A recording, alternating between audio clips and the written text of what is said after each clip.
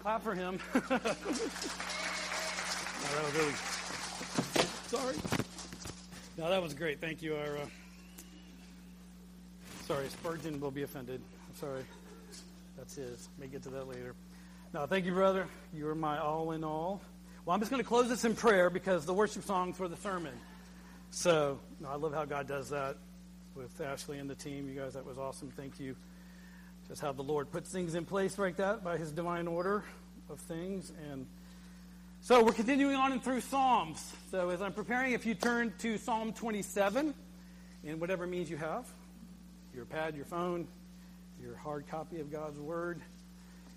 Last week, Grady taught on Psalm 23, which I was in kids worship, and I know he mentioned it's my favorite psalm. And I told him, I said, dude, have you ever taught it before? He goes, nope. I'm like, it's yours. I'm not doing it again. You have to teach this. We need to hear from our senior shepherd. You need to get in there and dig in. And I heard it this week. I listened to it. He did a great job. And I honestly told him, I said, I can't do it because I could not do it in one sermon. Impossible. For those of you that have sat under my small groups or Sunday school, it takes me 6 to 8 months to go through Psalm 23 because there's so much in there. So I'm like, dude, gladly, you need to take this. But what I love about it being on this end, me doing Psalm 27 after Psalm 23, and Grady chose the psalm, and we're coming to the end of our 3-week Psalms of Psalms of Confidence, is that it's almost a part 2, okay? It's going to kind of flow out of the heart of Psalm 23, specifically since David wrote it. Obviously, David expresses some things in Psalm 27 about a primary heart issue that he has and what he deals with. And I just praise God for David, right? Us as Christians, we always say, thank God for David, and the New Testament, thank God for who? Peter. Because those guys blew it royally. They did. There is the beautiful expression of humanity and behavior and just our sinfulness and just life and things. But the beauty about David was, as we're going to see through this psalm, he was so real and so transparent. He kind of held his life out on his sleeve. He just put everything out there. And he was a man of repentance and a man that came back to the Lord. And so we're going to see that today in Psalm 27. We're going to glean from him and go verse by verse through this. And so just have that mindset coming out of Psalm 23 last week. And David's perspective, I want to start with a little context. You know, David writes from experiences that we're going to see here in a moment, but he's like a shepherd king. That's his mindset. But he's also a sheep, right? Let's remember that. David wrote from a perspective in Psalm 23 and many other Psalms, not just from a perspective of being a shepherd and a king, but a sheep, knowing his relationship that he has with the Lord. And the fields in the wilderness prepared him for the throne. You all remember that? You got to remember that. The fields in the wilderness that David was in prepared him for the throne and to govern a kingdom. So this psalm, Psalm 27, is kind of interesting through some of the commentaries. A lot of the theologians had different contrasts and insight on it. But there's a lot of contrast in this. You go from lament and sorrow to exaltation. You go from this mindset of persecution to praise. And then he mentions warfare to worship. You know, so there's this contrast, this dichotomy that's going on, which David has done in many of his psalms. And so we're just going to get a glimpse. And even as I was reading it, praying through it, it's almost like we get a glimpse of David's diary. You guys, any of you here journal? I don't. My wife is so faithful at journaling. Or if any of you have a diary, we just write your thoughts and your things, you know, your mindset down and things you go through. This Psalm 27, as many other Psalms of David, is like getting a glimpse into David writing in his journal. Even though it's a song, but it has that flow to it. He'll give some exhortation, then he'll go dark. He'll give some glory, and then he'll go into some concerns. And so that's the beauty of this psalm, and we get to glean from that and to get a glimpse of who God is in the midst of this relationship that David has with his Lord. So if you'd please stand in the honor of the reading of God's Word. We're going to read this together.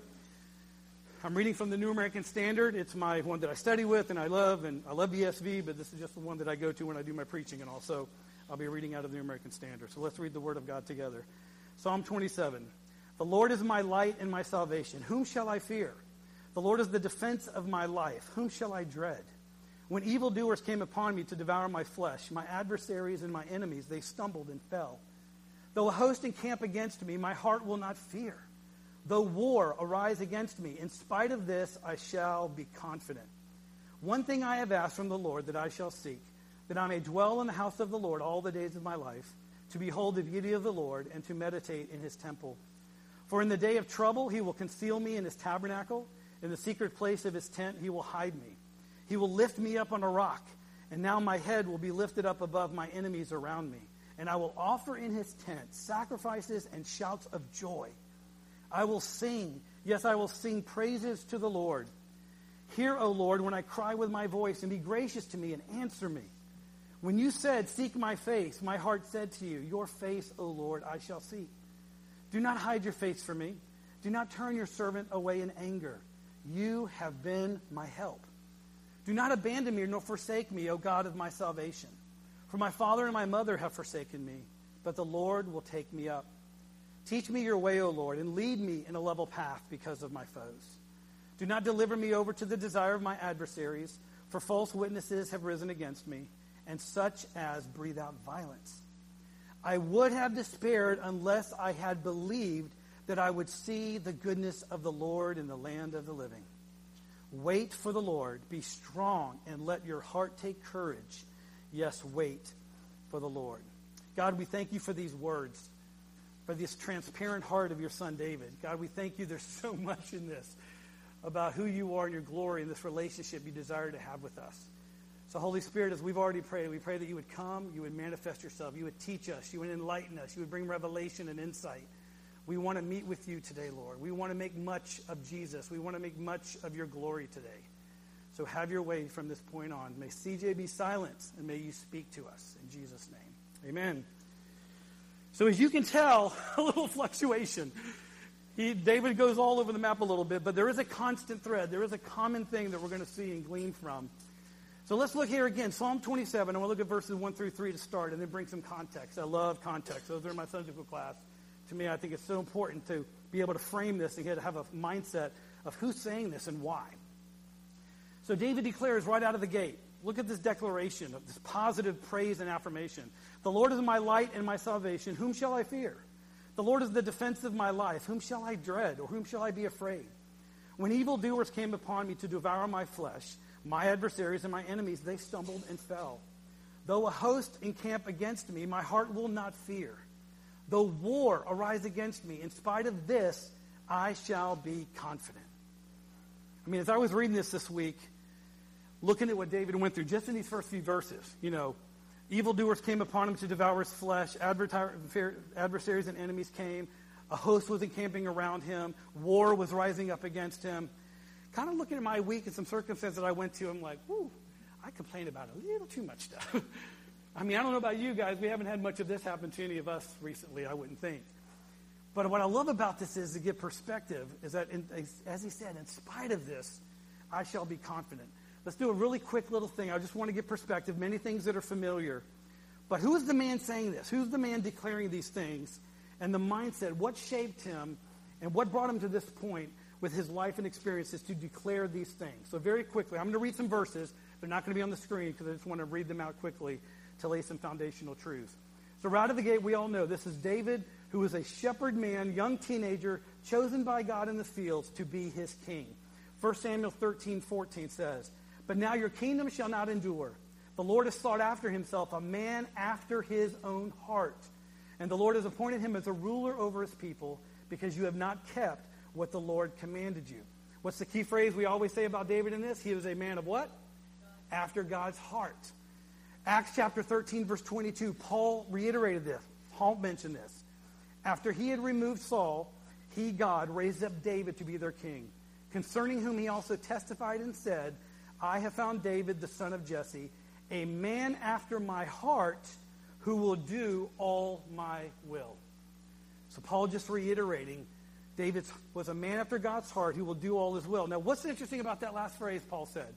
Did David do all of God's will? No. He sinned often. He realized his brokenness. He realized his rebellion. He blew it often. But the beauty of what God was saying about God, him being a man after his own heart, is that he was a man who was after God, who sought after him, who desired him, and was quick to repent and quick to come back to the Lord. 1 Samuel 16:13 says, Then Samuel took the horn of oil and anointed him in the midst of his brothers. And the Spirit of the Lord came mightily upon David from that day forward. I want y'all to remember the word upon. The Spirit of the Lord came mightily upon David from that day forward. So he's a shepherd boy out in the fields, is brought before Samuel, anointed of God to be the next king. Shortly after that, who does he go into the wilderness or into the fields of a warlike situation? He confronts who? Goliath. Here's this young teenager who is brought before the army of the Lord, and the Philistines are mocking him. Goliath is mocking him. And he comes up to bring food to his brothers, and he hears this big giant out in the fields mocking his Lord. And in 1 Samuel 17, David says this. David spoke to the men who were standing by him, saying, "What will be done for the man who kills this Philistine and takes away the reproach from Israel? For who is this uncircumcised Philistine that he should taunt the armies of the living God?" And shortly, a little bit beyond that, David said to Saul, listen to how he communicates this. "A teenage boy, let no man's heart fail on account of him. Your servant will go and fight with this Philistine." Then Saul said to David, "You're not able to go against this Philistine to fight him, for you're but a youth, while he has been a warrior from his youth." But David said to Saul, I love this, "Your servant was tending his father's sheep. When a lion or a bear came and took a lamb from the flock, I went out after him and attacked him, rescued it from his mouth. And when he rose up against him, I seized him by his beard and struck him and killed him. Your servant was killed, both the lion and the bear, and this uncircumcised Philistine will be just like one of them, since he has taunted the armies of the living God." And David said, listen to this quote. Sound familiar? "The Lord who delivered me from the paw of the lion and from the paw of the bear, he will deliver me from the hand of this Philistine." So Saul told David, "Go, and may the Lord be with you." This is what shaped David. He's out in the fields. He's experiencing these predators that come upon him. And this is exactly why he could declare what he did in Psalm 27 with this type of confidence, knowing who his God is. Saul also tried to kill David with a spear. David's in his tent playing the harp to comfort Saul. And Saul takes a spear and tries to impale him right there as he's playing. A little further on, we all know the story that Saul then tries to hunt him down over a period of time to kill David. Once he's king, nations rise up against him. Constant war for a long period of time before God brings peace with Israel. And then lastly, one of the most trying things toward the end is David's own son Absalom rebels and tries to have him killed. False witnesses come against him. And his own son tried to take over his throne.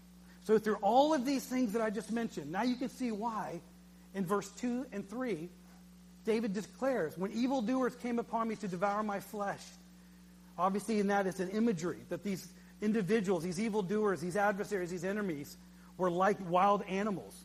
And obviously a bear and a lion were ones that he fought. So he understood protecting sheep. "And though a host encamp against me," that's Saul's army, encamped around him, he said, "My heart will not fear. Though war arise against me, in spite of all these things, I will be confident."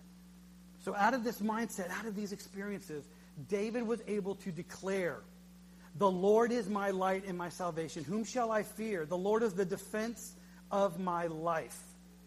So the foundational truth of this, you guys, that I want us to hone in on, that comes out of Psalm 23, even from last week, the intimacy and the beauty of that shepherd-sheep relationship, is that David's confidence and trust, his hope, was in the intimate, powerful, manifestational presence of God. It wasn't in the precepts or in the words or the law that came forward, but David experienced an intimate, powerful, manifestational, intimate presence of God on a consistent basis. He saw it, he experienced it, and he declares it. It's one of the most profound things David's ever declared. Look at verse 4. Moving on from this thought. David never framed a sentence like this, what he's about to ask. "One thing I have asked from the Lord, that I shall seek, that I may dwell in the house of the Lord all the days of my life, to behold the beauty of the Lord and to meditate in his temple." David never asked or phrased the question like that. One thing I have asked. This is preeminent with David. It's primary. This is his heart issue that he is trying to express here in this song. That the most important thing, the primary thing he is crying out to the Lord for, that he is not just asking for, but what? Seeking after, is to dwell in the house of the Lord, to behold the beauty of the Lord, and to meditate in his temple. Guys, look at the amazing, how what he's wording here. He didn't say, one thing I have asked, I want more power, more wealth, more land, to conquer more nations. I mean, he could have asked for that as a king. He's experienced these things. But look at David's heart and what he is asking for here. That I may dwell. That word dwell has so many connotations, but it literally means to remain, to rest, to abide. So he wants to dwell, remain, to rest, abide in the house of the Lord all the days of his life, to behold, to gaze upon the beauty of the Lord, the splendor of God, the glory of God. And to close that out, to meditate in his temple. Some translations you may have say inquire or to consider. So just look at what he's asking the Lord here. Above everything else that I've experienced, possible death, betrayal, fear of all these things, nations rising against me, in spite of all of that, my hope, my confidence is looking to the one true God, to dwell, to remain, to abide, to behold his beauty, to gaze upon his splendor, to seek and inquire in his temple. And as you know, all those words, all the connotations of those, the temple, the house, the tabernacle, all of that has the Old Testament connotation of where God had the Ark of the Covenant and his presence was first experienced. I love the Old Testament with this. I love how it's a precursor and pointing to Jesus and pointing to who's to come. So through all of this situation, and what I want to encourage us with, and what he mentioned last week in Psalm 23, what David is crying out for more than anything else on this earth is God himself, his presence, his power, his glorious splendor, the intimacy of this relationship that goes beyond any comparison that he's experienced with wealth and power and gold and treasures. Everything else pales in comparison to this. And for him to declare, the Lord is my light and my salvation, the Lord is the defense of my life, he got that, those imageries, those words, those examples, just like we do, which I want to go back to and see, from history. Did you know David actually got to read Scripture just like us? David got to be encouraged with the Word of God, with the law, because of the Pentateuch. Genesis, Exodus, Leviticus, Numbers, Deuteronomy. David had access to it. He read it. Many of his Psalms, he even expresses those things and goes back to talk about this. And I want to just show you why David was encouraged by this, what David would have seen or read that would have encouraged him as a believer and as a son of God and as the Lord's king. A couple of these things I want you to see. This is so neat. Exodus chapter 13. It's one of my favorite Old Testament stories about God's power and his presence and what we get to experience with him. Exodus chapter 13, verses 21 and 22. Very familiar story. The Lord was going before them in a pillar of cloud by day to lead them on the way, and in a pillar of fire by night to give them light, that they might travel day by day and by night. He did not take away the pillar of cloud by day, nor the pillar of fire by night from before the people. How long were they in the wilderness? 40 years. Think about this. The presence of God in this way, a cloud by day and a fire by night, God in his infinite glory and wisdom and pleasure, and to first time ever in hundreds of years that the people of Israel actually got to experience the presence of God in this way. They were enslaved for hundreds of years, crying out to God, where are you, where are you?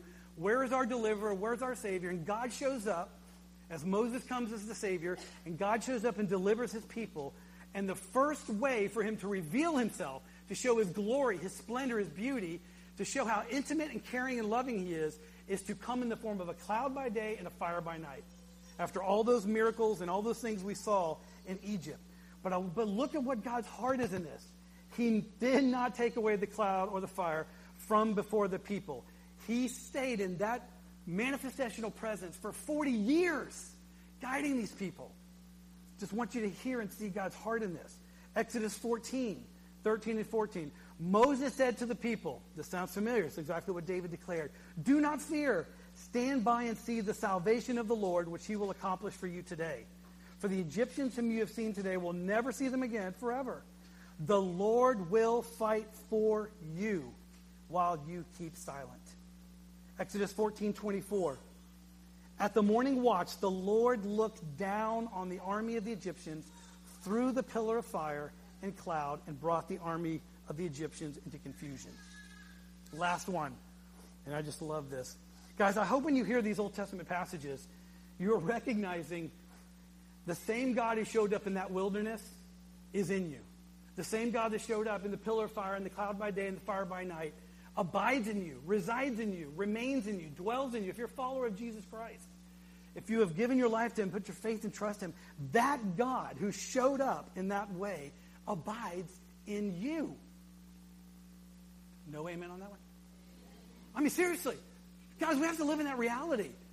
We separate ourselves so much from this, that he's out there, we're not here, where's the intimacy? That's the reality we live. This amazing, incomprehensible God who showed up, as we're about to read again, in the wilderness for 40 years, now abides and resides in you.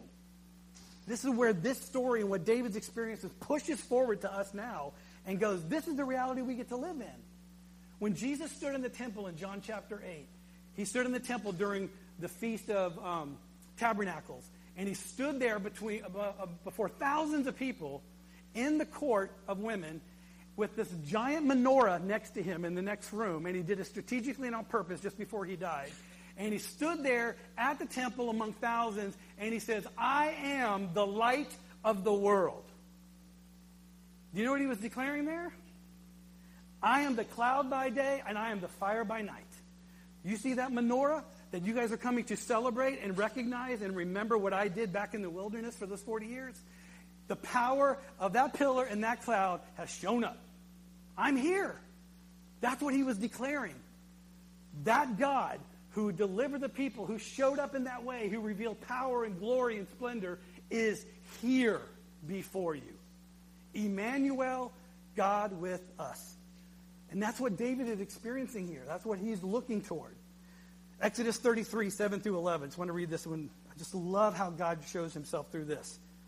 Now Moses used to take the tent and pitch it outside the camp, a good distance from the camp, and he called it the tent of meeting. Everyone who sought the Lord would go out to the tent of meeting, which was outside the camp. And it came about whenever Moses went down to the tent that all the people would arise and stand, each at the entrance of his tent. They would gaze after Moses until he entered the tent. Whenever Moses entered the tent, this is so cool, the pillar of cloud would descend and stand at the entrance of the tent. And the Lord would speak with Moses. When all the people saw the pillar of cloud standing at the entrance of the tent, all the people would arise and worship, each at the entrance of his own tent. Thus the Lord used to speak to Moses face to face, just as a man speaks to his friend. Doesn't that sound amazing? Can you imagine standing outside that tent in awe and glory, watching this cloud descend and just hover at a door? And then knowing that cloud is the manifestational presence of God himself. And then for it to declare that Moses talks to him face to face like a person would talk to a friend. Again, saints, I hope you're getting encouraged, excited, a little edified. That God who showed up at that tent entrance and looked at Moses face to face and encountered him and spoke with him is where? You. Empowers you, enlightens you, wants to speak to you, abides in you, has saved you, has set you free, has redeemed you, has reconciled you back to himself. That same God we got to worship this morning as Ashley and our team led us in all those words. We got to do this morning what they did outside their tents. They saw the power and presence of God, and they what? Worshipped. And this is what David's expressing here. This is his only hope, his only confidence, his only trust, is looking to that intimacy. And I love Psalm 26 this other one. I just talk about the intimacy of God even with David and what he got to experience. See, David read that about Moses. David knew about the cloud. David knew about the fire by night. He gleaned from that. He read the law. He read the precepts. That no doubt spoke to him, encouraged him. 1 Samuel 23, 2 and 4. David inquired of the Lord, saying, shall I go to attack the Philistines? The Lord said to David, go and attack the Philistines and deliver Keilah. David's men said to him, behold, we're afraid here in Judah. How much more then if we go to Keilah against the ranks of the Philistines? Then David inquired of the Lord once more. And the Lord answered him and said, arise, go down to Keilah, for I will give the Philistines into your hand. God didn't have to send a prophet all the time to David. But he did. Sometimes he would send Samuel. Sometimes he would send Nathan. But guys, look at the beauty of that verse, of that little encounter. David had a dialogue with his God. David had a dialogue with his shepherd, his king, his Lord. One-on-one. Got direction, insight. These things shaped and framed David to be able to declare these things, to say the most important thing is to dwell in the house of the Lord, to behold and gaze upon his beauty and splendor, to meditate, to seek him, to consider, to reflect on him in his temple. And all of that shaped him and prepared him for what was even to come. One chapter over, Psalm 26:8, David declared this again. "O Lord, I love the habitation of your house and the place where your glory dwells."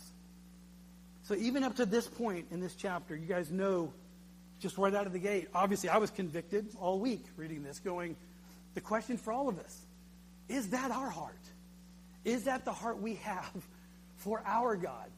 Do we even think about it this way? Do we have a desire? Do we cry out to the Lord, God, I love the habitation of your house. God, I love the place where your glory dwells. God, I desire to remain in you and rest in you and abide in you, to dwell and to gaze at the splendor of your beauty in the intimacy of his presence. Guys, this is yet a challenge for us. This is where everything funnels on down to our reality of our faith. This is it. Do we desire to engage, to connect, and to encounter the intimate presence of God on a daily basis? And that's what he was coming out of Psalm 23 last week. Remember the end of it? Talking about the big banquet with the shepherd king. And he says, surely what? Goodness and mercy will follow me all the days of my life. And the last part is what David said here. And I will dwell in the house of the Lord forever. David's heart there is like, I want to be with my shepherd forever. Because he knows when he's in the presence of his shepherd, there's love, affection, care, compassion, protection, and safety, and provision. All those things that only the shepherd can provide. And David recognizes the only place of hope, the only place of trust and confidence is in the intimate presence of the Lord. And he flows that into verse 5. Let's look at some of these other verses as we continue to flow quickly. His expression here goes, for in the day of trouble, he will conceal me in the tabernacle, the secret place of his tent. He will hide me. He will lift me up in a rock, and now my head will be lifted up above my enemies around me. And I will offer in his tent sacrifices and shouts of joy. I will sing praise. Yes, I will sing praises to the Lord. What I love about verse 5, not love, but it's just the reality. He didn't say, for if the day of trouble comes. Correct? What does it say? For in the day. It's coming. He recognizes what this life is about. He knows his life challenges, all that he's experienced. He knows trouble will come. But again, he declares, the Lord will conceal me in his tabernacle, in the shelter of his protection. In the secret place, God will hide me. And then look at the last two declarations of end of 5 and 6. In his protection, in God's safety, he will then lift me up on a rock, and now my head will be lifted above my enemies around me. So through safety, provision, through who God is in his presence, he will then, not what David did, God will lift him up to a position of victory, to a position over his enemies, for God to use him for his glory and his purposes as the king that he is called after his own heart. And out of that position, that's what I love about this, out of that position when God exalts him or God lifts him up to his calling, to his purpose, for all of us, when God lifts us up to our position of purpose and calling and hope in him, resting in his presence, then the response is worship.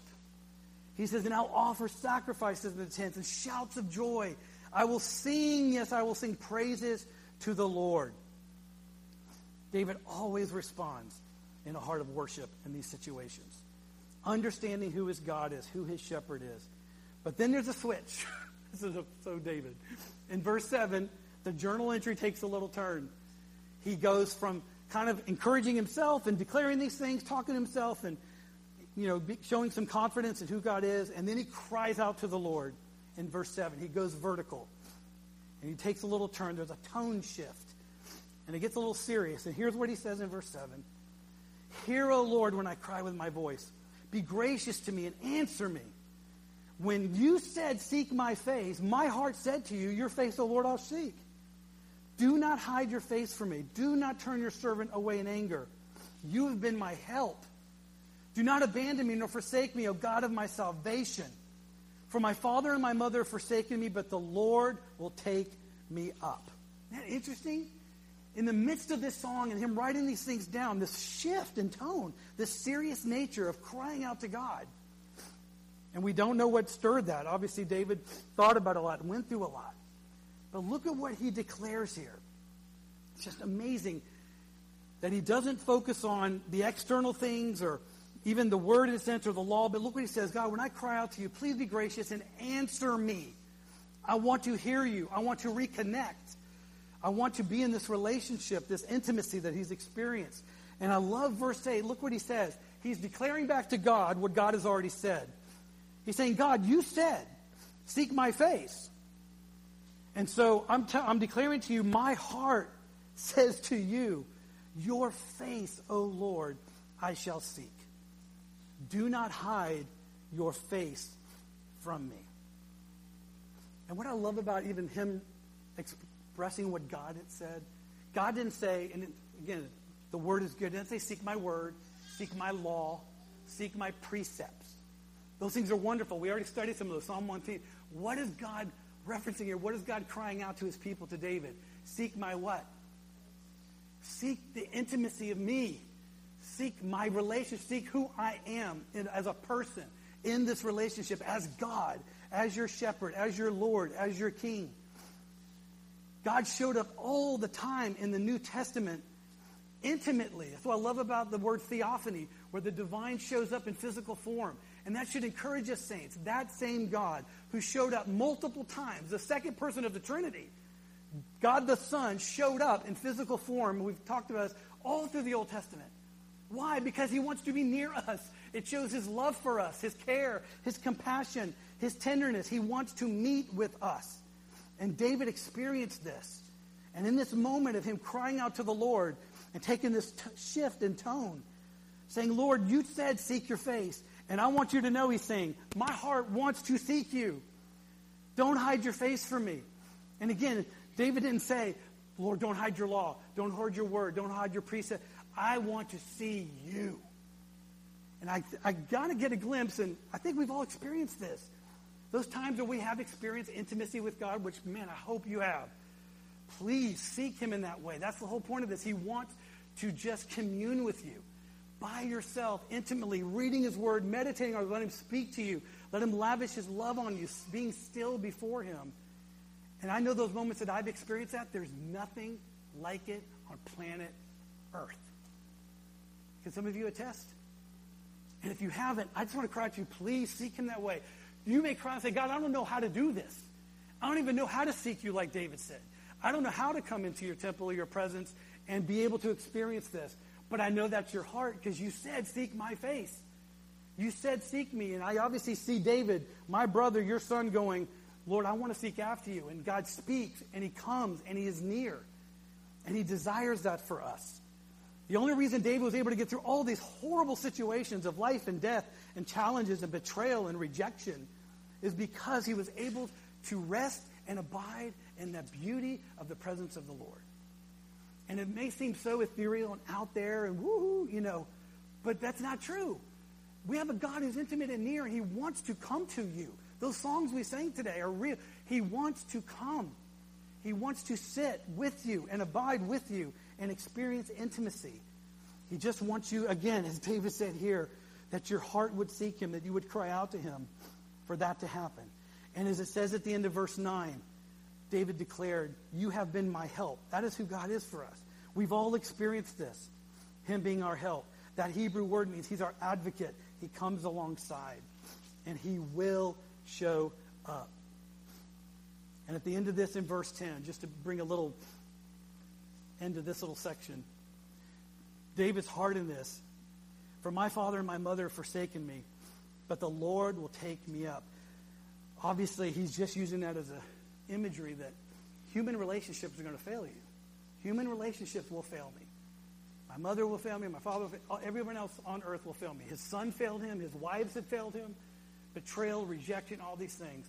But the beauty of this imagery, he said, but the Lord will take me up. The Hebrew phrase there, other ones say receive me.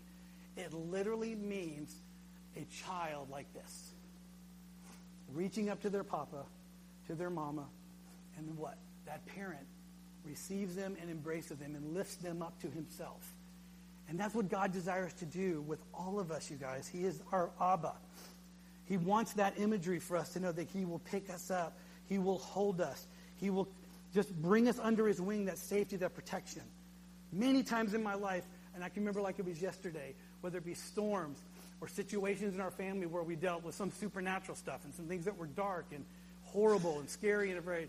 And I can remember vividly when my sister and I would be in the room with my parents and just being in her lap or in my father's lap, and that sense of comfort and safety and protection that only God can bring in those certain moments. And I know many of you experienced that in the safety of your parent or a grandparent, where there's just, and that's what Psalm 23 represents.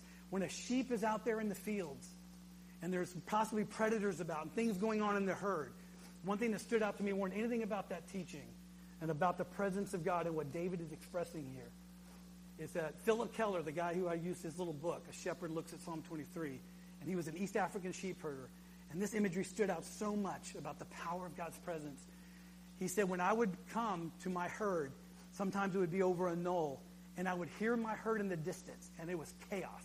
He would hear them, doing their little sounds. He would hear some of them butting up against each other, the sheep fighting and all these type of things. There was just chaos, disunity. There was no peace. And he would walk over the knoll, over the hill, and all he would do is stand. His presence had arrived. And once the sheep recognized him in the midst of their nuttiness and doing all that, and once they looked up and got a glance, as they were able to gaze, as they were able to behold the presence of their shepherd, he said, in a matter of seconds, peace entered the herd. He said it would happen just like this. Once they recognized their authority, their leader, their protector, their provider, everything that shepherd represented, who is Christ for us, there was peace. His presence brought that. And this is what David is expressing here. My Father, God, will take me up. He will bring me in. I will be in the safety of his wings. And then finally, the last 3 verses. Again, he takes another little turn coming down the home stretch. David cries out, teach me your way, O Lord. Lead me in a level path because of my foes. Do not deliver me over to the desire of my adversaries, for false witnesses have risen against me, and such as breathe out violence. And here's the key 2 verse. This is so good. David cried out again, this encouraging edification. I would have despaired. Look at this confession. I would have despaired unless I had believed that I would see the goodness of the Lord in the land of the living. Wait for the Lord. Be strong and let your heart take courage. Yes, wait for the Lord. Here is a shepherd king, a sheep king, who recognizes the reality of his life, the life challenges he has, the situations that he's having to endure and he's already had to go through. And look, he would even admit it. I would have despaired. I would have been anxious. I would have worried. There would have been an aspect that I would have almost given up unless he looks forward. He knew and believed that he would see and experience the goodness of the Lord. And the goodness of the Lord comes from his presence, of us being with him, communing with him, seeking him. And that last charge, wait for the Lord. Be strong and let your heart, there's that word again, he uses it 3 or 4 times, heart, take courage. Yes, wait for the Lord. What I love about how he said that, he didn't say wait on, did he? He could have said wait. There's a different context. Waiting for meaning you're in this situation of life. There's no hope. There's no... Who are you having to wait for? We sang it. Help is what? On the way. He said wait for the Lord. Wait for your shepherd. Wait for your king. Hope is coming. Confidence is coming. Trust is coming. Your security, your all in all, everything you need, he's coming. He will show up. And David is crying out there saying, your heart will take courage and be strong, because when he shows up, he will bring peace and rest and comfort and protection and all that a shepherd provides. And that's David's heart and what he is expressing here. So for us saints, this is the simplicity of our faith. It doesn't get any more foundational than this. But guys, this is where so many times I blow it. I mean, I look at David's cry here. Lord, I love the habitation of your house and the place where your glory dwells. Lord, one thing that I ask, one thing I want to seek above all else is to abide with you, to dwell with you, to rest in you, to just sit and be a gaze at your beauty and your splendor. I don't feel that way often. But that's the foundation and the root of our faith. Without that presence, without his power, without that intimacy, we will not endure. We will not be able to move on.